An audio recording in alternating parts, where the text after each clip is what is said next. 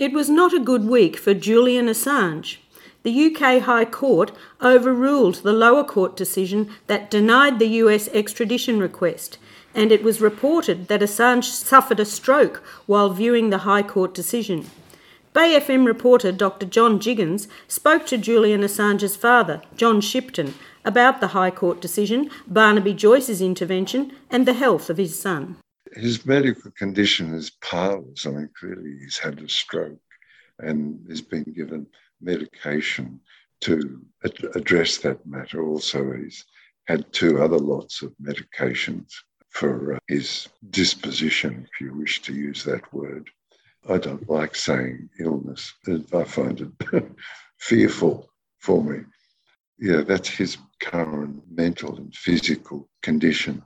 Nils Melzer's analysis and my analysis over the years, which I've repeated to you, is that it's clearly a murder in slow motion, and it is committed by the United Kingdom. It's often done that the responsibility of the United Kingdom for this slow motion murder is allocated to the United States by saying that the United Kingdom is proxy. This is not the case. The United Kingdom is clearly responsible for the actions it's taken and continue to intensify the imposition of these heinous is the only word I can think of, heinous impositions on Julian Assange, one after the other, reaching peak of intensity just the other day when Burnett, the Chief Justice, Lord Chief Justice Burnett, declared in the hearing, the 2-day hearing, that the Laurie Love case would not be precedent, that is, a person not to be extradited because they has Asperger's and they may commit suicide. That's not precedent, he said.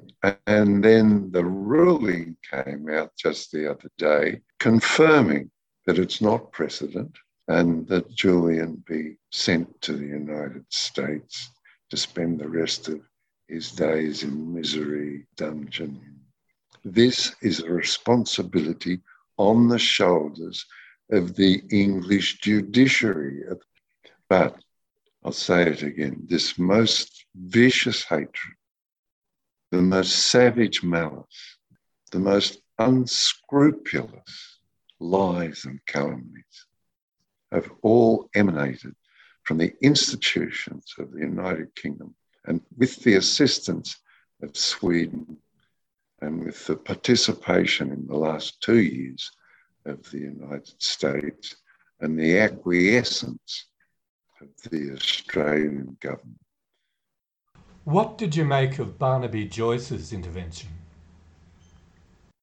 The Deputy Prime Minister has shown most admirable courage in saying, while ill in a hotel room in Washington, in the belly of the beast, that Julian Assange must be brought home to Australia and not sent to the United States, not extradited to the United States.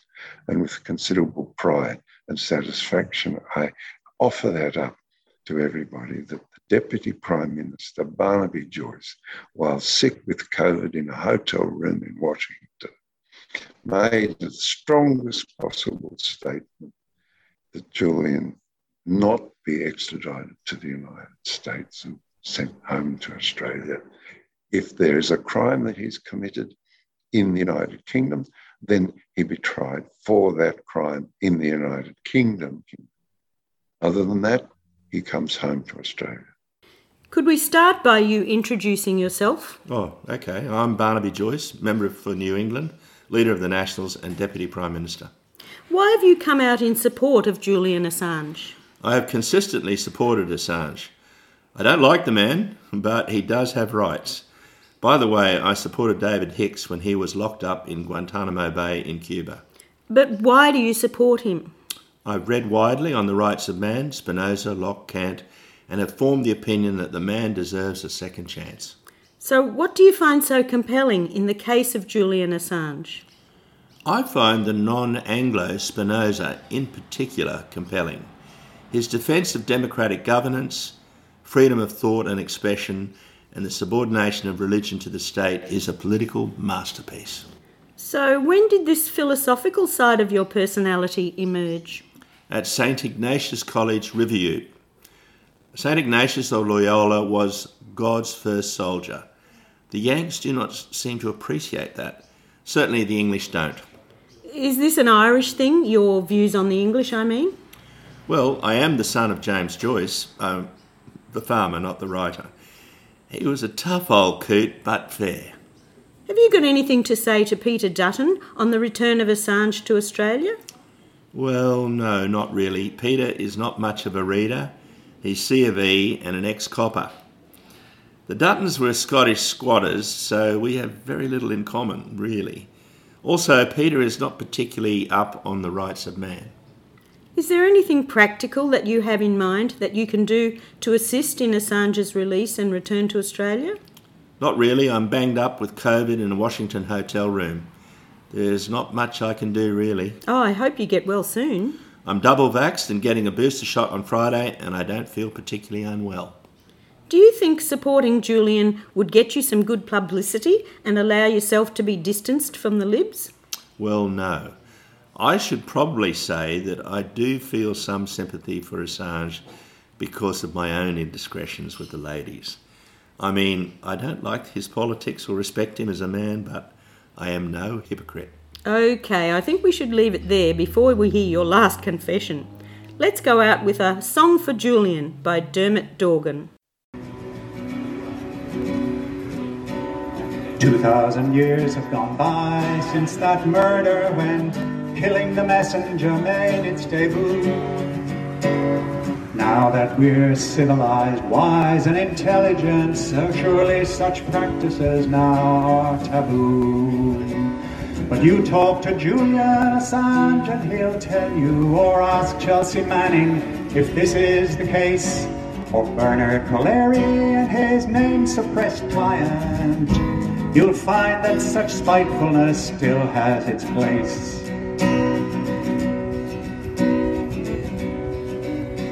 So war crimes are done in our name, with our money, the innocent slaughtered, the prisoners abused, and those who give orders and those who pull triggers are thanked for their service, acclaimed or excused.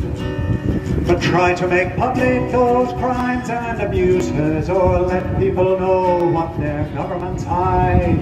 You'll find that the crime of revealing their secrets is one that our governments cannot abide.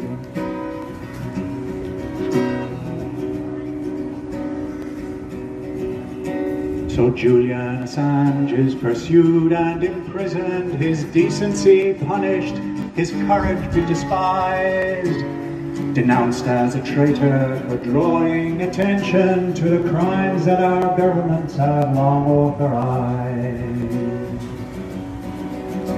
But the day will dawn when his work is acknowledged by captains and kings, as today by his friends.